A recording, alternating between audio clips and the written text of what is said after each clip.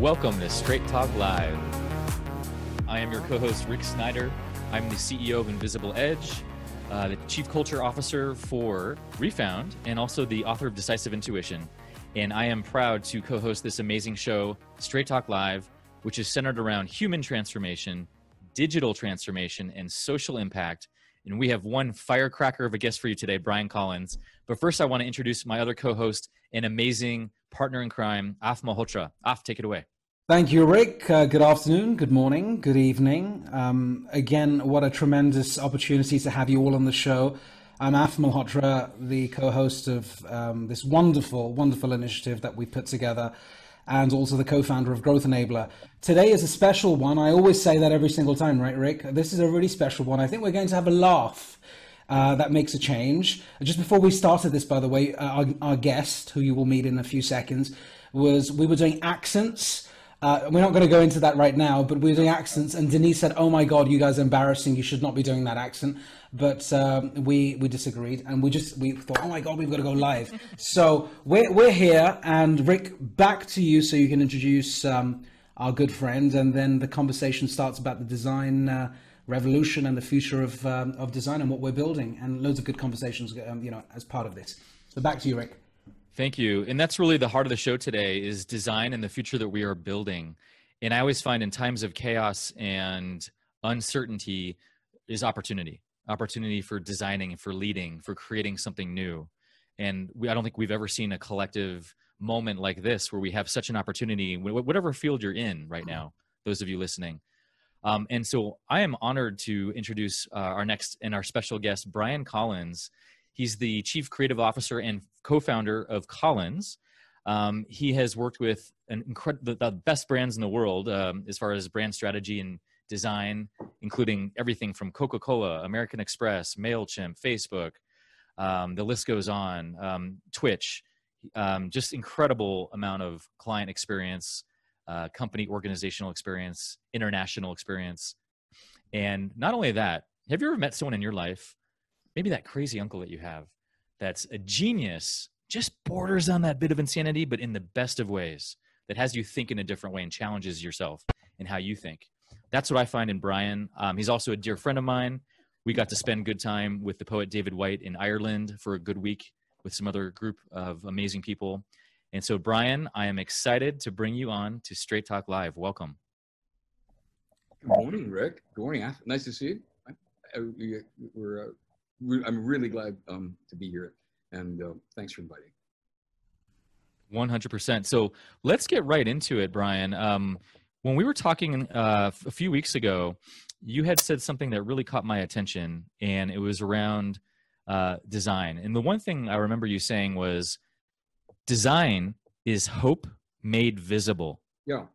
Could you break that down? What do you mean when you say that? I've never heard that together, so I'd love to hear, how do you see that? Well, would you like me to do it in your crazy uncle voice? Or would you like me to do it? I'm going to leave it up to the author. Or would you like me to do it in a design thinker's voice? But let's go latter first. The design thinker voice enables potential tomorrows by questioning and asking deeper questions about the potentialities today, which we form new features by examining. Okay, crazy uncle, crazy Yeah, uncle. please, crazy uncle, please. So, Hope Made Visible was a way to reduce into 3 words a huge cargo of meaning, experience, history, and potential. So, I'm interested in facts in my life. I'm always I always like to know like what the facts are, right? But facts are interesting. That's what is. But as a creative person, I'm far more interested in possibilities. And so the world is not made up by what is. The world is made up by people who ask what could be, right? And so that's for Hope Made Visible was always a future-facing value, right? So design is always in some way future-facing value because what we're ending up is going to be creating something. We have a vision of a product, a service, a company, a community, a government structure, a building you want to make, or even what you want to wear to a wedding. All of those things are anticipatory. And so for me, I wanted to have a positive value about it instead of just like transformation or change or the worst problem solving. Oh, please, just stop. Just stop. Really, you just inherited these series of cliches. Many people who work in creativity or marketing or strategy, they're just sort of pasting together a collection of cliches that they picked up along the way. At one point, a book that they might have read, or some 10 or 15 years ago, they came up with some insight that was incredible, the client really liked, and they bang that drum endlessly.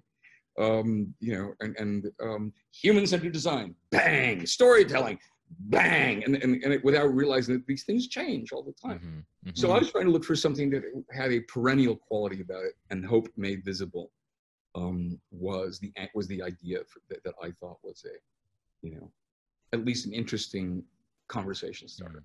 Mm-hmm. The other side of that, and we changed our trajectory of our company when we went private, as if we're now 2 weeks actually into our 10th anniversary as a private independent company. We changed our trajectory. Instead of focusing on what we made and the craft, and strategies, and these are all the things that we make, we focused our emphasis from not design is not what we make, but design is what we make possible for others. So we shifted the conversation not around what the craft or our deliverables, but around the value that we created in partnership with our partners and our clients.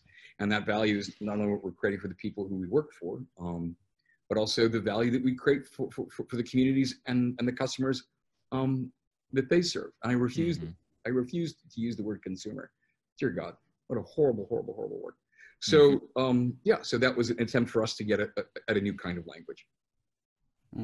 You talked about, when we spoke a few weeks back, Brian, I said something and you responded in your own inimitable style. Was it triggered? I was probably triggered. No, I said, I'm going to say it again, and you're going to respond the way you normally respond, and you're going to educate us, please, as to why you feel what I'm going to say is it needs to be rethought, which is design thinking. Yeah. And so you gave me a mini masterclass on why you think it's codswallop, as we say here, and it shouldn't be used.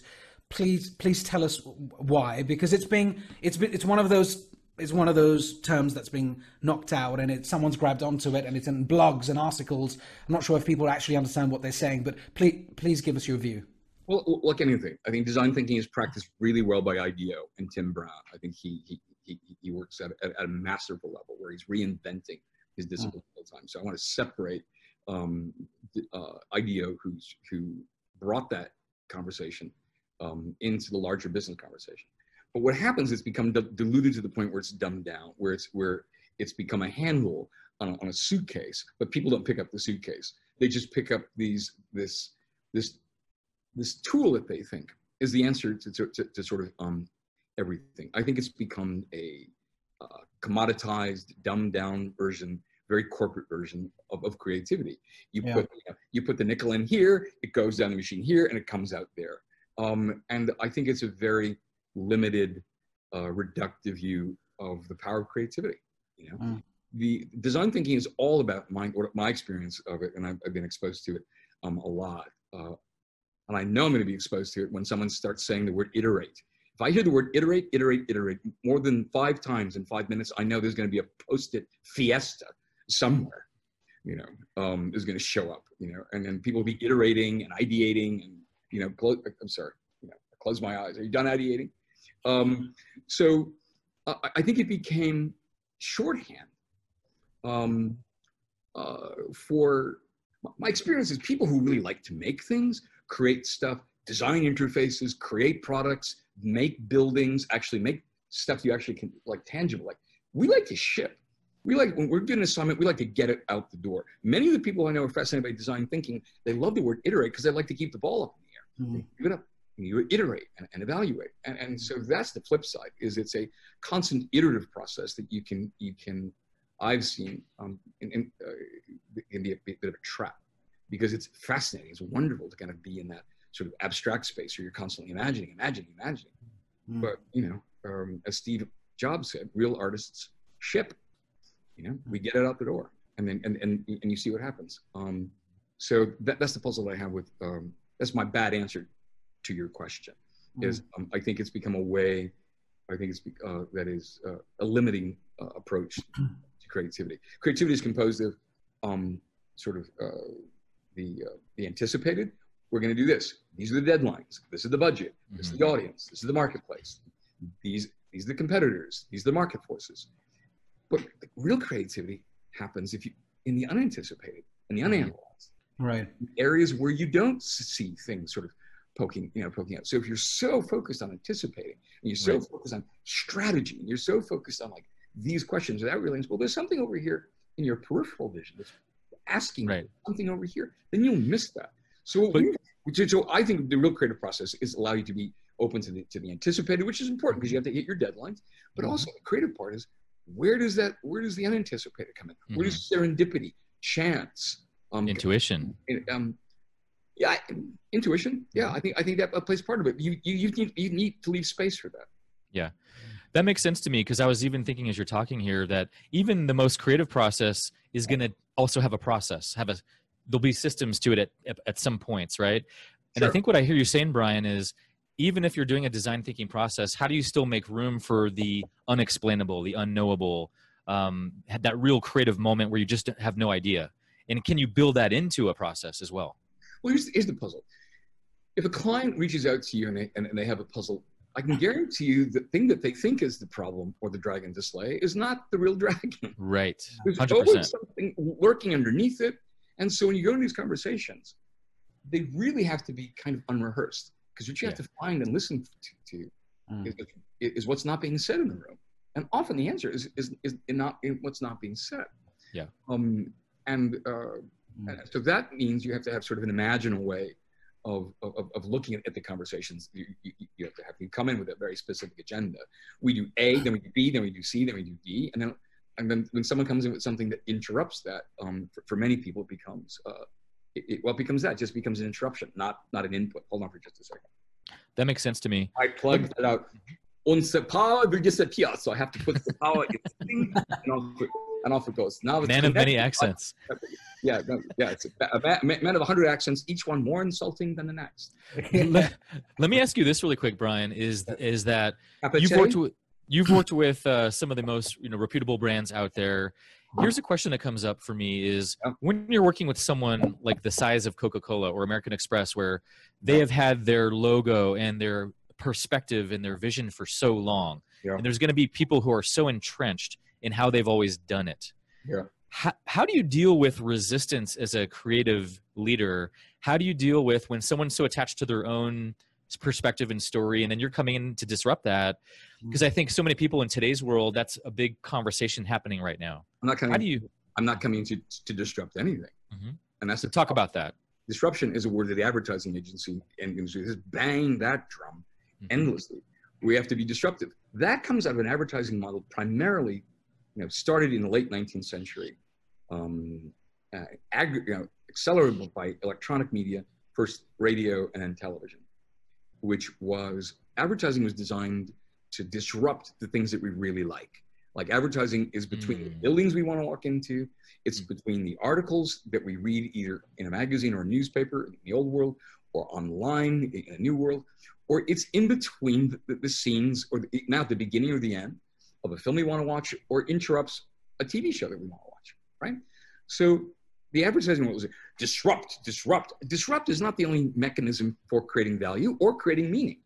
And the idea that the advertising agency bangs this drum endlessly is as bad as the design industry banging the less is more drum or the problem solving drum. It's an inherited cliche. Disruption, like less is more. It's not gravity. Someone made those words up. And so disruption is not the mechanism. And that's where people get our disruption might be the outcome. Something new might be the outcome. It's not the intent. It's not the purpose. And any of those brands, particularly storied brands, like Coca-Cola or American Express, they're multi-generational, which means my grandfather, my great-grandfather know these brands. Coca-Cola in particular. Yeah. And that brand is remarkable. It's one of the most famous brands, of the modern era and still persists. And so I think because it's multi-generational, and when the brands start to either their relevancy starts to fade or a new audience doesn't understand who they are, or they want to move into new marketplaces, or the story that they told or telling about them isn't as resonant as it used to be, what you have to do is I do two things. I go back and I try to find two pieces of information. What did the founder first say about his company when he began? What was what people call it in comics language, the origin story? Why did they begin? What was the purpose? And then two, if you can't find that, you'll find it in the papers of incorporation in the US Patent Office, because they have to explain what the logo was, or they explain, you can find Levi Strauss in the United States Patent Office, Levi Strauss's patent for denim jeans. And he talks about like clothing for the working man that was affordable, resilient, it would stand up to mine workers. I mean, and so you can find the roots, okay, of the brand in its original biography. Where did it begin? What was its purpose? How did it start? Now, this doesn't mean you have to confuse biography with identity, right? Or history with identity. Because just because Levi Strauss was the first, okay, the larger value is that it was the original. It was the first to invent it. So the value for Levi's always over time in the United States, and particularly in Europe and in Asia, it positions itself as the original. And what do original people do? They're on the frontier, like the miners were in San Francisco in the middle 19th century.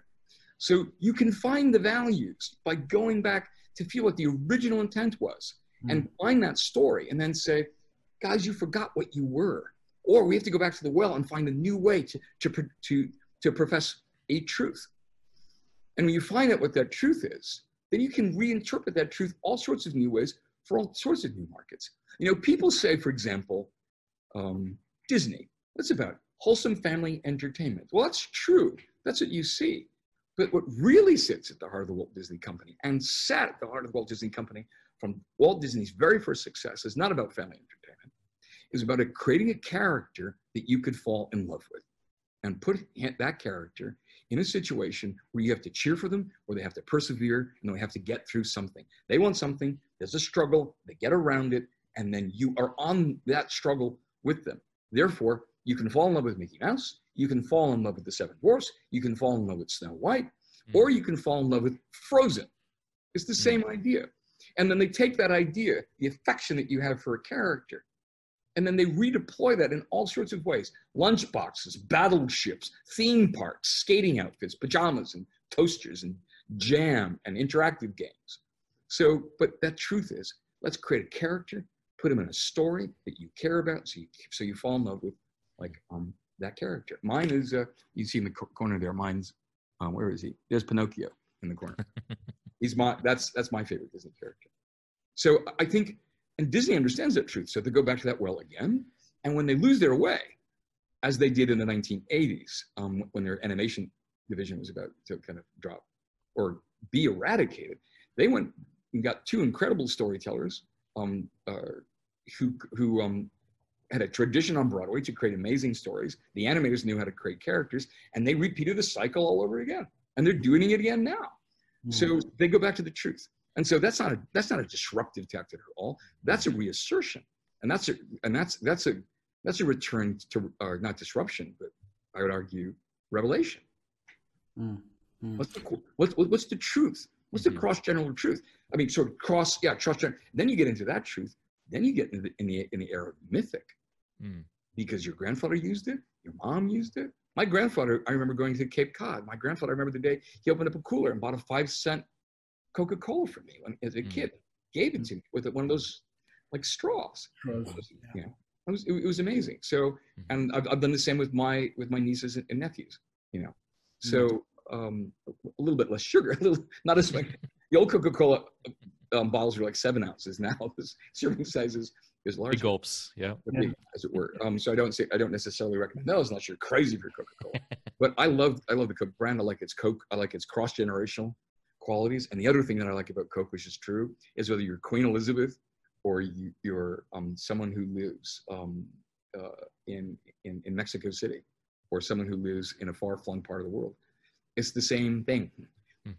There's no better version of Coca-Cola. There's no premium version of Coca-Cola. There's not S-class Coca-Cola. It's Coca-Cola everywhere.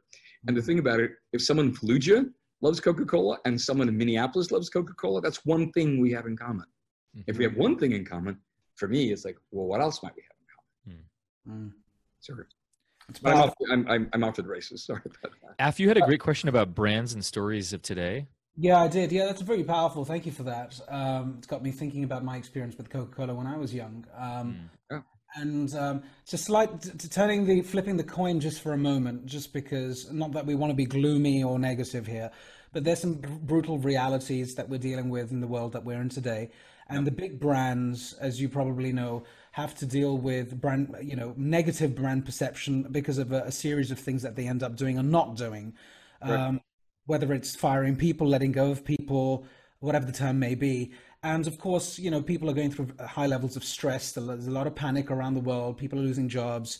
Just today in the UK, we've announced that we're close to another lockdown. So, brands are struggling, retail and or enterprise brands.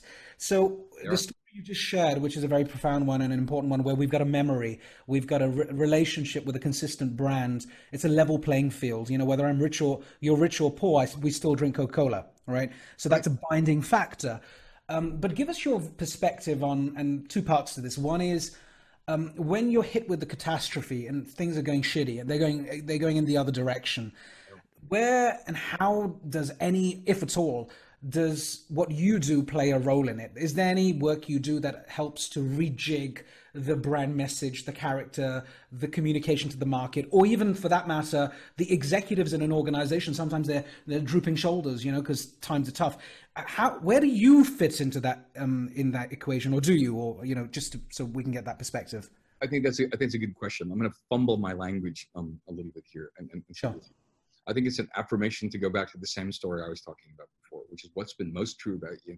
Brands are made up of two things: internally facing question, which is what's most authentic and what's most true about us. What do we believe when no one's looking? What do we believe? And then two, relevance. How are we congruent? How are we relevant to? That's always an outside question, right? So these times, you better go back to what you really believe in, because if you don't stand on solid ground, then you'll be just in reactive mode. What do you really believe? What's important to you? What's important to you as a company? And second of all, you have to now take a stand. You have to absolutely look what's happened to Nike stock since they took a stand on Colin Kaepernick. Exploded. People attacked them, but they said, no, this is what we believe. Now, the people who own Chick-fil-A believe something different. They have a different orientation, and good for them. But that's how they believe. So they don't open on Sundays, because of a series of beliefs that say we're going to behave in this way. Good for them. But they've both taken positions. If you don't take a position in this world, you're in trouble. You can't sit the sidelines. You'll be taken out. So, and you started to see it because you can't be immune from the conversations that are happening. When a lot of the legislation that was happening, a lot of what would be considered anti-feminist legislation that was happening in Georgia, that was by many considered hostile to women, started to pass. A lot of brands stood up and said, if this goes through, we will pull our film production. Atlanta has become Hollywood too. So many movies are made here, and the production industry said, we won't produce there. Now, there are consequences, and they raised the conversation, I think, and that legislation backed off. But there are other consequences, which also all the people who live and work, and the women who work in the movie industry in Atlanta. So, but nevertheless, those organizations had to take a stand. You can't sit in the sidelines. You'll be taken out. So, which means you've got to understand what your principles are and what your purpose is. Do you see, one follow-up question with CEOs of companies? This is an interesting one. So when you have a historic brand with decades there's almost a narrative that you've just built through because of the experience of the first founder. And I'm giving you a really sort of an unsexy example of an accountancy, right? As opposed to a product company like Coca-Cola. And an accountancy that's been going on for years and years and years and years. Let's just say 100 years or whatever, right? Sure. A big consultancy. Now, the CEO of an organization is hired at a certain point and a calamity or a catastrophe hits him or her, and they respond or don't respond. They take a position or not in this situation. How often do you see that the brand's success or failure, even sometimes, is to do with the CEO or the leadership or the board And sometimes have you been in situations where you say, look, you can bring me in as long as you want, I can keep coming in and guiding you, but at the end of the day, the problem is not my consultancy or my advice, it's an individual, or it's a type of leader. Talk to us a little bit about that. Shed some light on that. All right, I'm not going to be as adept at this as I would like, but let me take a stab. Are you looking for what kind of decisions need to be made by an executive when they run, or a board when they run into trouble? I'm looking for clarity around the question. Yeah. So the what I'm trying to understand is, when you have the brand of an organization, and then you have a CEO who comes into the business. CEOs change every 2, 3, 4, 5 years, and often you find that the connection between the CEO and his or her message and the brand isn't always the same. Like they lose it sometimes, when it's detached. Right? Yeah. And you stitch it together. You're going to stitch it together because you're like, whoa, stop. Let me remind you. And then, of course, there's like, oh my God, I didn't realize. Yes, thank you. But have you come across situations now or in the past where you feel, well, no matter how much advice I give you and how much I help you to stitch it together, there are CEOs who just don't get it, or boards who don't get it? Is your guidance and advice almost...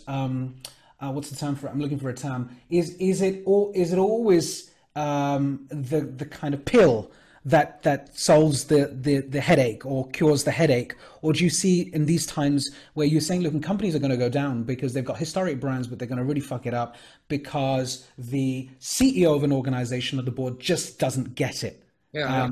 I'm trying to understand if that does happen. These are all individual sort of situations, but I would argue that, look, I'll tell a story. I don't tell very often. But shortly after Steve Jobs returned to Apple, he called me and said, would I like to come and work with him? And I said, yes, I would. And so I did for a very short period of time. I ultimately got the company that I worked for at the time, which was Ogilvy and Mather, called me and said, we have a better future for you here. Would you like to come back?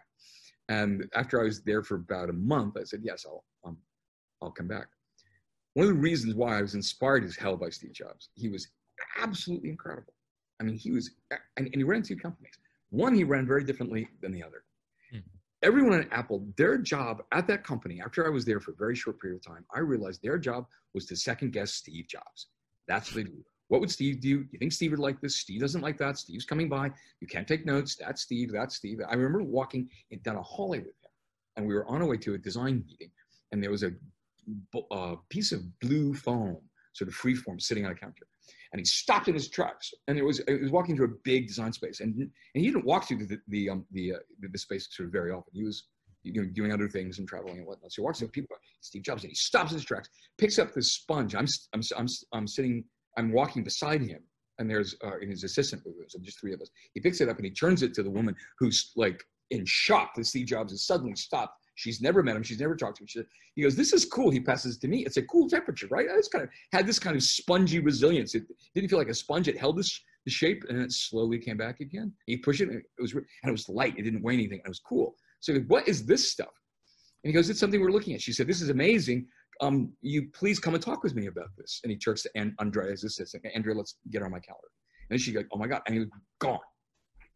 Steve, that woman was like, I'm sure she went and talked with him later, but Steve was a designer, and that's how he ran it. Apple was a reflection of him. Johnny Ive wasn't the designer, although he's a brilliant designer. Steve Jobs was a designer at Apple. I mean, Johnny's a genius and deserves every accolade he's received, but it was really Steve's fascination with typography, color, form, design history that you could, that's why it just cascaded out of him. But the other company that he ran was Pixar. And Pixar, thousands of voices, hundreds of voices were allowed to bloom. And he recognized that he couldn't run Pixar the way that he ran Apple. Apple was his kingdom. So he recognized, so he supported them, but he let those leaders go off and create stuff, and he supported them in a way that they could create stuff through architecture, through design, through his knowledge of how you manage creativity. But he was not up their grill. Whereas at Apple, he was up everybody's grill. And so the thing about it is he had taken over from an executive. I remember when he was recruiting me, he walked down the hallway that he did not design the building. He was making apologies. that's awful. I hate that print. I hate this carpet. I didn't do it. He kept on apologizing for all the stuff he didn't do. We're changing all of this. We're changing all of this. He was sort of shocked by what had happened to Camelot after he left. Yeah. And so he literally just apologizing to me. Who the hell is that? I'm sorry. I'm sorry about that. I'm sorry about that. I'm sorry about that. He felt it viscerally. Mm. So when his return to that was the return of the king to Camelot. And, you know, as they say in Camelot, you know, Britain and the king are one. Mm. The land and the king are one. It was not more true than it was with Steve Jobs. For me, I could not acquiesce on compliance is, you know, acquiescence. Follow my lead, do what I say, do what I say, do what I say. I began to, he said to me, I want to go get the best designers in the world, Brian. I want you to run design and be responsible for design. Johnny was responsible for industrial design. I was responsible for graphic design and retail design as vice president. And I began to realize after my first and second crit that Steve had his own vision, and it was particularly potent and sharp. He was like Disney, understanding like in a sixth sense of what people loved. Mm. And so I remember going over some iPod packaging that had been done before I arrived here, 50 different comps. And one was better than the next, all finished around the new little iPod packaging. And he said, I'll take that photo, we'll make the top white, we'll put a silver logo on it. And someone's lobbying me, I'll put a black and white copy of Run DMC. And I want like Janis Joplin on the other side. And I want Yoko on the other. Anyway, he designed it. All these variations, what he did, the way he saw design or anything that was different than what he wanted, it was a way for him to evaluate, is there any idea in here that's better than the one I already have? Mm. And so he looked at all these things, is that better, is that better? If he saw it, he goes, yeah, that's better than what I'm thinking. But most of the time, what he was thinking was dead right. So your job as a designer was that 1 or 2 or 3% chance where your idea was better than what Steve had in his mind. That's what got through. And I'm like, I can't do, wow. That's a lot of pressure. No amount of Ferraris is going to make me happy. Now, when it came to industrial design, because he wasn't an industrial designer, I think he had a certain point of view. When it came to graphic design, he was very particular. He saw graphic design as a custodial, almost like janitorial. The graphic design had to get out of the way of showing me the amazing product. So it was a very different take. And I think design should be much more expressive. So I saw where that was going. I was concerned there was going to be an organ rejection. The CEO of Ogilvy called me back and she said, we'd like you to come back and here's what you can do. I'm like, you're right there. But that was the difference for Steve. Had I worked at Pixar, and I think that might have been a different space, but Steve was very particular about his vision and he knew what he wanted and he had a sixth sense of what people were looking for. And he was right almost all the time. I mean, there were sometimes he failed, but at that point he was dead right. And then who am I to say, hey, I think it should be like this? Well, I'm Steve Jobs. I think it should be like that. I'm like, I can't argue with that. And my fear is that I so love pleasing our clients and pleasing, I want to make the people we work with happy. Yeah. I was concerned I would give up my vision because Steve was so compelling and so charismatic and we got along so well and I liked him so much and he was charming and he was nice and he was kind to me. I would just give up my vision in order to follow his. Mm. And I didn't want to do that. Many people do, and it's a viable choice. Yeah. But I didn't want to, it was an existential choice. Do I follow my own path or do I follow Steve's amazing one? You know, and no number of Aston Martins was going to make me happy if I couldn't follow my own path. So I knew myself at that point. And so I returned to Ogilvy and Mather. Mm. We had a Navy SEAL commander named Mark Devine on here recently, and he was talking about following your vocation, that soul calling that you have. And I could just feel in that choice point how compelling that would be to be around Steve Jobs and all that comes with that. And yet I appreciate you listening on that deeper level and those tough decision points around, gosh, what is my deeper vocation here? And does this serve that? Well, with a deeper vocation, I had a sense that I sense an organ rejection coming. Yeah. And so I'm like, oh, this is not, I don't think this is an environment. And the people at Ogilvy knew me really, really well. And Steve Hayden, who wrote the 1984 commercial for Steve, was at the time the vice chairman of the company. And he said, you know, Brian, I know Steve. I work with him. On Monday you'll be the prince. On Tuesday you'll be the duke. On Wednesday you might even be the king. On Friday you'll be in the dungeon because he does this. I'm not particularly wired for like where I like some sense of constancy. So it was a decision for me to return, and I'm glad I did. And now we have, about 10,000 square feet here in Greenwich Village, an office in San Francisco, and we're building a new studio in Brooklyn. So yes, all these books are going to be moved to a new studio in Brooklyn very shortly. What would you say was your biggest takeaway from him, from either a leadership or design perspective? What did you really gain by being around him? I don't talk about Steve on my time there very much. This is probably the second time in public I've ever spoken about it, because it's an interesting conversation. You raised the CEO conversation. I don't really want to talk about it that much, because I've seen too many people who who try to use their association with Steve or Apple as a halo effect. And I'm like, oh, I worked there and I know this and I know Steve's. I'm like, I had dinner at his house. I met his family, several times. I had lots of dinners with him, but I have I don't want my story to be that I once worked with Steve and banged the Steve Jobs stories. Right. Steve, great. Yes. Did I like him? Yes. Is it part of my biography? Yes. It's not particularly part of my identity. And so I've seen too many people rise to fortune by saying, Steve did these 5 things or the 6 things of Steve Jobs. I'm like, did you ever meet him? No, but I know because I work. Really?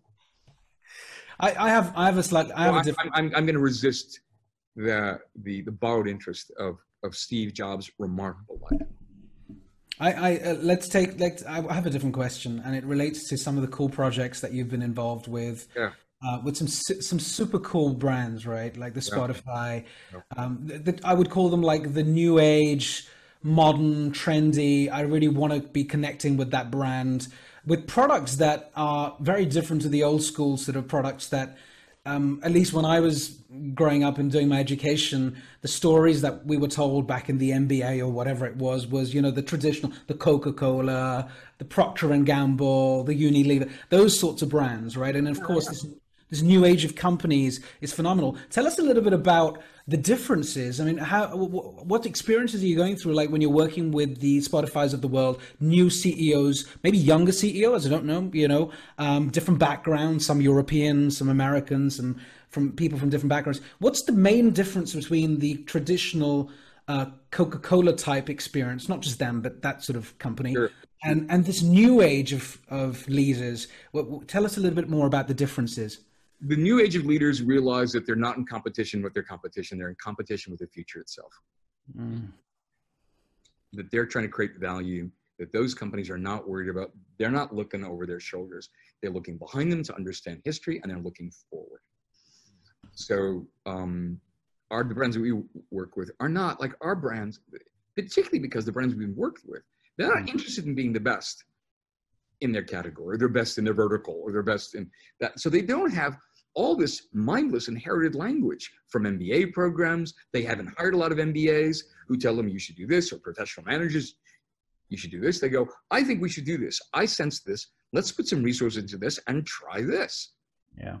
And then they go, and then they're not interested in being the best or doing, you know what I don't hear from new generation companies? I never hear this word. I hear it from old companies. I hear best practices all the time from old companies. Best practices. Oh, really? You're going to get out of your competitive battle by best practices, by benchmarking what everybody else did? Founder entrepreneurs like we work with, don't worry about that. They don't want to become the best. They want to become the only. Yeah.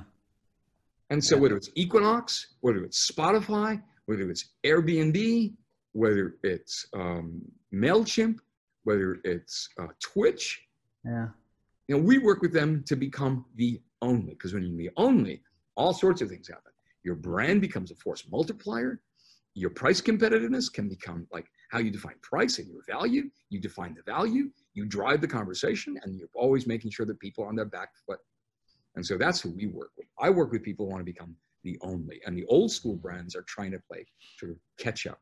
And they have to. I understand legacy brands. The other thing is that new brands recognize that if they don't move faster than the culture itself, they're in trouble.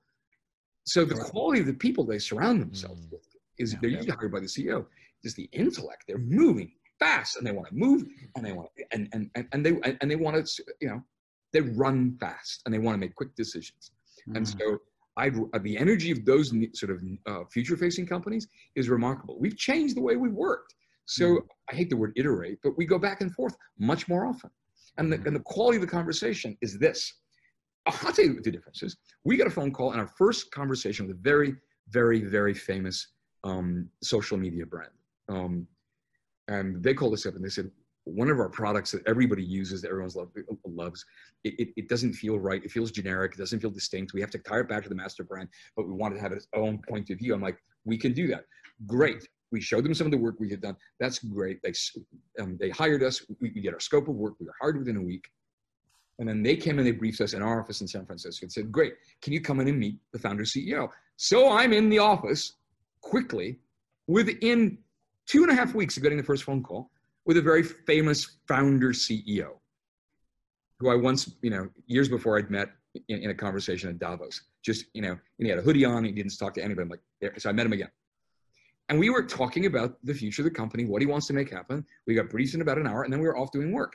As opposed to a very famous media company in New York, I got a call from a junior marketing, vice president. She called, and then she said, I have to have a call with my vice president of marketing. And that was a call. It was 2 weeks later. And then she said, we need to talk to the CMO. We get in the line with the CMO. We're waiting. It was, a conference call. It was for 2:00. It's 2:10. She's on line 2:15. She said, the CMO can't make it. I'm sorry. Bye. Just to that meeting, it was about a month. And then I get on the phone with them. This is a very famous old school media brand. Famous. They said, we love all the work you've done with Spotify and all these other brands. We need to be in that game. And then so I had and then the second time the meeting with the CMO was canceled at the last meeting. She said, I'm very, very busy. So they said, well, can you send us over the proposal? I said, proposal to do what? Well, we need, what you did with Spotify and all those other brands. I'm like, I need to have a conversation with the leaders of your company to figure out what you want to make happen. Just give us one of those proposals. I'm like, no, I can't. Right. I can't. You've just turned us into exotic menials. I just had 2 meetings, and you're not paying us. I put aside. By the time we got there, she'd either delay. I never met with the CMO, and she'd canceled 5 and sometimes 15 minutes into the meeting. So I said, "Can you imagine what it's going to be trying to kind of run this project? She's not paying us, and she wants us to work with her, and she's not showing up for these meetings."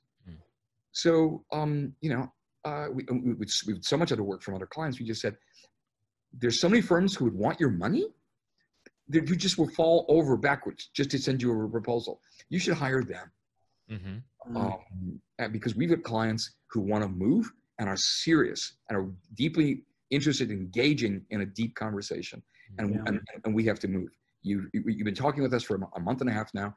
And in the meantime, the other brand that we talked about, we'd already completed their first round of strategy. And we got that call within a week of each other. So the brands we work with, they want to make a difference. They want to move fast, and they want to move smart. So we built our company to work that way. It's just want to supplement. It's a great point. Supplement that point for the audience. The average research suggests that the average number of range of executives it takes to make a sales decision in a traditional enterprise is anything between 11 and 20. 11 and 20. Yeah. Again, if you take off disregard the deal size, but 11 and 20. I understand that. I understand why, because they're huge. A lot of people are involved, from marketing to communications, even to resources, to procurement, public relations, executive suite. I understand why these huge legacy companies. We had a meeting with 30 executives for a brand, a very storied brand that we ended up hiring us. But I had to be very patient with that conversation. It was very different from a startup brand that we work in San Francisco. But they wanted what we knew how to do, and I was like, "Are you sure?" And the conversations were great, and they ended up wanting to hire us. But I had to be I had to approach that conversation very differently, and I couldn't dismiss the fact that each one of those 30 people have a point of view. All those 30 people want to make a difference too. So we ended up having a different kind of a conversation. The Zoom room was massive. But so far the project's going really well because they understand what they want to do. The company understands themselves pretty well, and so we found a way to work with a huge global enterprise, big one. So I like solving really messy problems at scale, and I don't just want to work with startups. We want to work. We've worked with. We rebranded the largest insurance company in the world. Chubb. We work with the largest, one of the consumer brands, in the world. Microsoft. We work with Coca-Cola. We work with HBO. I mean, these are not small enterprises. And they require a different kind of patience, but they also require a different kind of willingness to kind of, be in dialogue to find out what they really need. And in some cases, making sure we push them in a way that's understandable for them. Do you see the rebranding exercise? I'm just trying to understand maybe a basic question. Do you see the rise in demand for rebranding and the kind of work you're doing and others are doing increase? Are there any sort of trends where you see actually when there's a catastrophe like the pandemic, you're seeing more and more people knocking on your door? Or is it sort of, don't really know, it's scattered, it really depends, bullish, bearish markets don't really matter as much. Is there anything that you worked at, now I know I'm going to get loads of knocks on the door? No, we didn't. We thought that this might be a time of retrenchment, and in March and April it was. We were like, "What are we doing?" But starting in June, July, August, I think people realized that this was a moment, a time for what is it that we really do? What do we really stand for? This is a moment where we can sort of examine ourselves. Well, how can we get better? And so, and can we move on this right now? And so then starting in June and July, our phone has not stopped ringing. Wow. We've been, really, really blessed. So I've been very fortunate. And the kind of clients have called us with really interesting puzzles. And I don't use the word rebranding. It sounds like a paint job. Yeah, sure. Nice.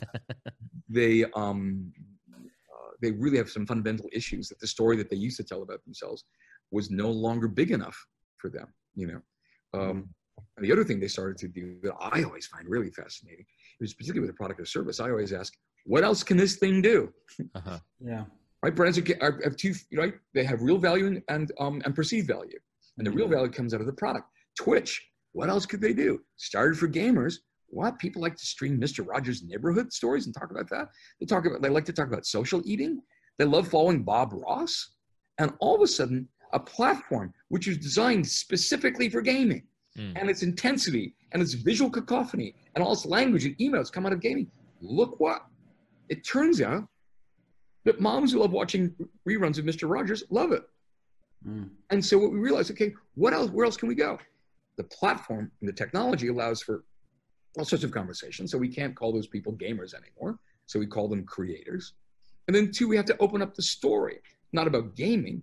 We have to say, this is a place where your stream and your community is waiting for you. You can create your own broadcast channel.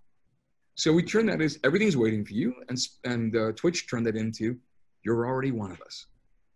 And now there's music and there's sports, and incredibly over the summer, it became the platform for the anti-racist conversation. New York Times wrote this amazing story about so many live streaming conversations and conferences and meetings around Black Lives Matter that Twitch was the go-to platform. Now, can you imagine that 2 years ago?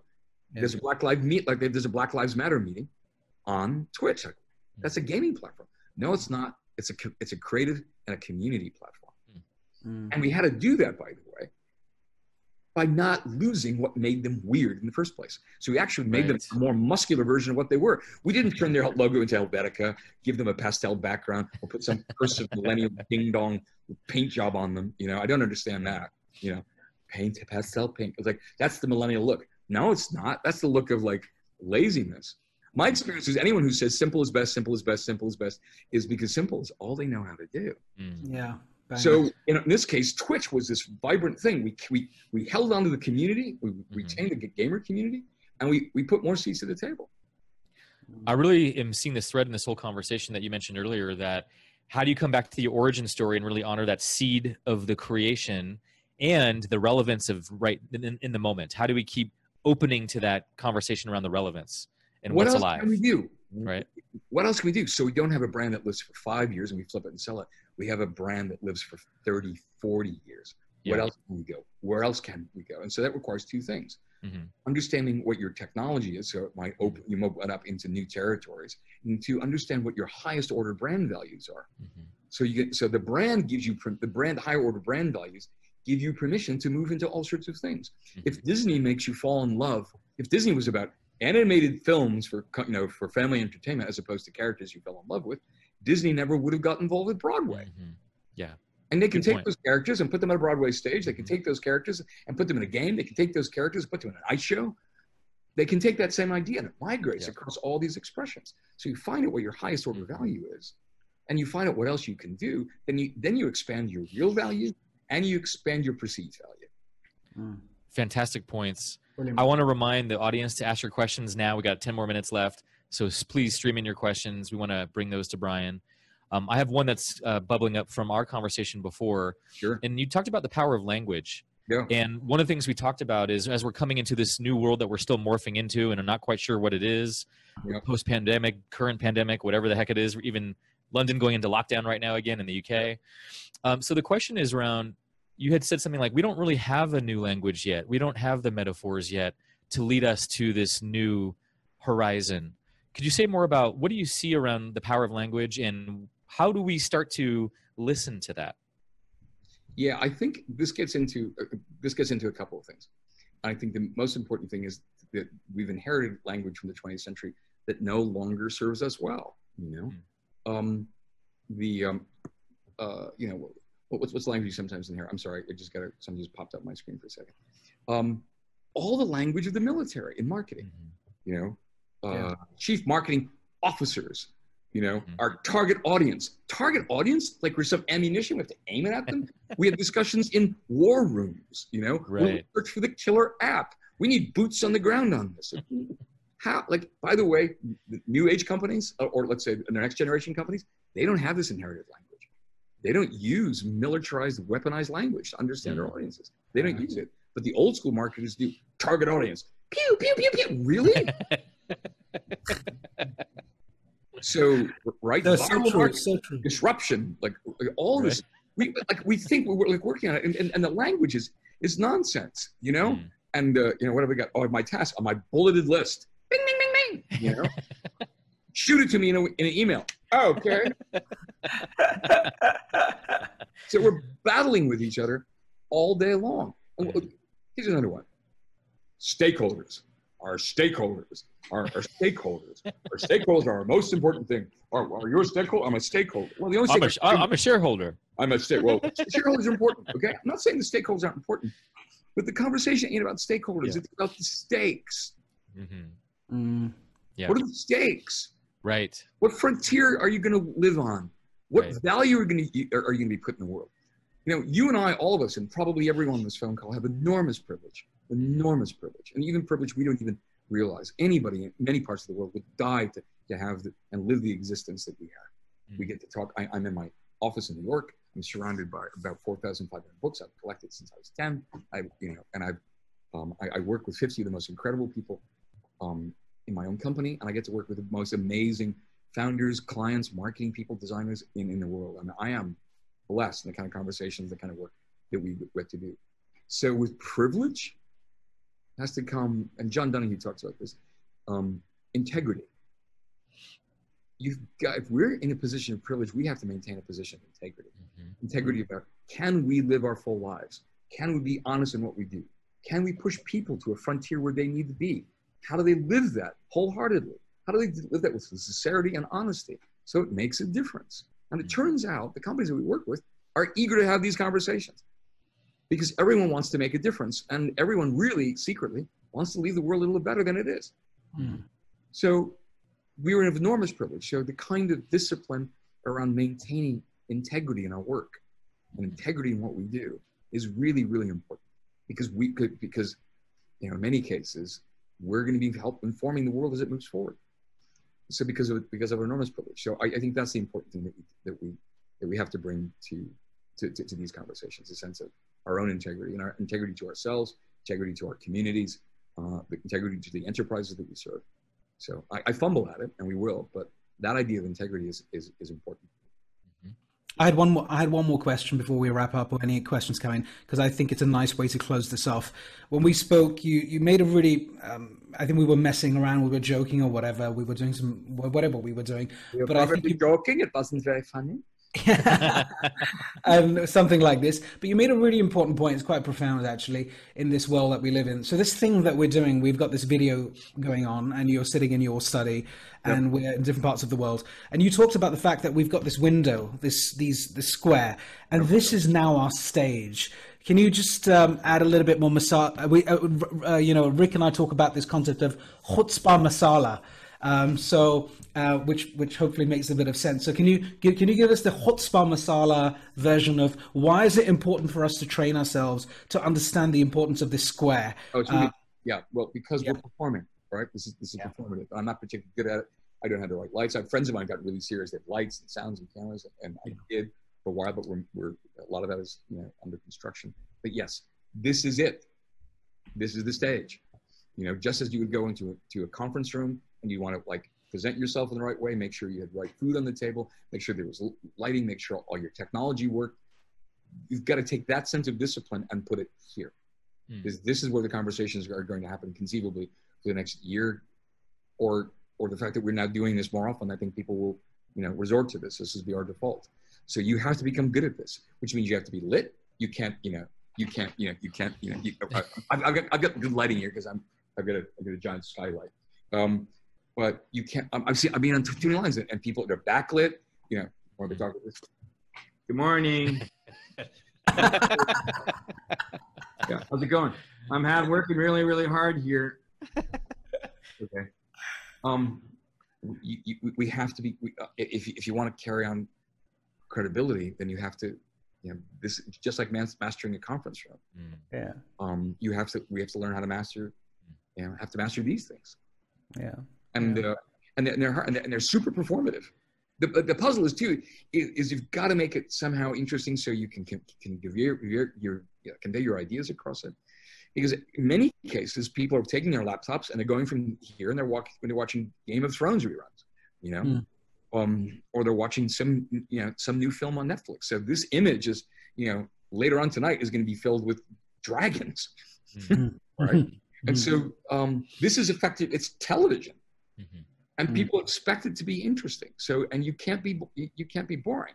Yeah, and you have to be engaging. So people have to learn how to be engaging in these in these contexts, because you'll be, for better or for worse, you'll be unfairly judged. Just like if you wear something, like we all show up at meetings, dressing for how we want to be seen. So you have to show up here, preparing and lighting and getting the sound right for how you want to be seen. It's as important, unfortunately. Bang on. Well, thank you for never being boring, Brian Collins. I hope that was interesting. I've victimized your audience to all sorts of redundancies and new ideas too. Maybe. So I hope so. It's a privilege. I hope everyone's well, and I hope their families are doing well. The world that we knew was taken away from us, and it's been replaced by this other one. The only thing I have is that it's my favorite quote. If I can read it to close. Please. It's from around this. I'm going to drop a name, but and it's I'll read the quote for you first if I can find the damn thing. Yeah, it's this. Optimism is a strategy for making a better future, because unless you believe that the future can be better, you are unlikely to step up and take responsibility for making it so. If you assume there is no hope, then you guarantee there will be no hope. So hope is a weapon. If you want to get, if I want to take my sort of next generation people, and I want to start off where we began, which is Design as Hope Made Visible, and I want to take those people who still militarize marketing, like we have to win, we have to get our battles, then fine. Then for those of you, if you want to combine both of them, then hope is my weapon. And beautiful. Hope is the thing that we're going to use to carve out a new future. And that is a weapon we can get behind here at Straight Talk Live. So thank you so much for showing up the way you do. Linda, who in our audience, just want to say, she gives you a quick reflection. What a passionate, authentic, refreshing leader in our world of creativity. Thank you. Thank you, Brian. Thank you, Linda. Thank you, Brian. Fantastic. And bye guys. Talk soon. Where can people find you real quick? Brian, we are Collins.complicated. I'm sorry, we are Collins.com, and also at Brian Collins 1 on Twitter. I just got 10,000 followers last week. That was funny. I'm up Right. to 10. Like, After this, it's going to double, so be careful. I only think I'm always surprised when people want to hear more than what I say than like my parents. So We're going to want you back. So thank you so much, Brian. You're always an amazing source of so everything. great to see you. I'll see you soon. Take care. Okay, be well, Brian. Amazing. Bye. Thanks, Brian. And just for everyone on live, we're just going to share real quick. Our show next week, we're going to be talking about the future of technology, and are robots going to be running the show when it comes to delivering our goods and services, and how does that going to impact our humanity and how we move things through the world. So we have two leading experts in the world of robotics and all kinds of amazing things coming up for that show. So please stay tuned. If you want to delve into the future, we'll continue from this conversation. So thank you all for tuning to Straight Talk Live. Af, any final words? Absolutely fantastic session. Beautiful words from Brian. Very inspiring, and it's got me thinking about a lot of things we're doing with Straight Talk Live as well, of course, Rick. Right, and thank you so much for being with us. A real honor and a real pleasure, and looking forward to talking to you and getting you back on the show again at some point in the near future. So, adios, namaste, and thank you very much. Have a wonderful evening. Be well.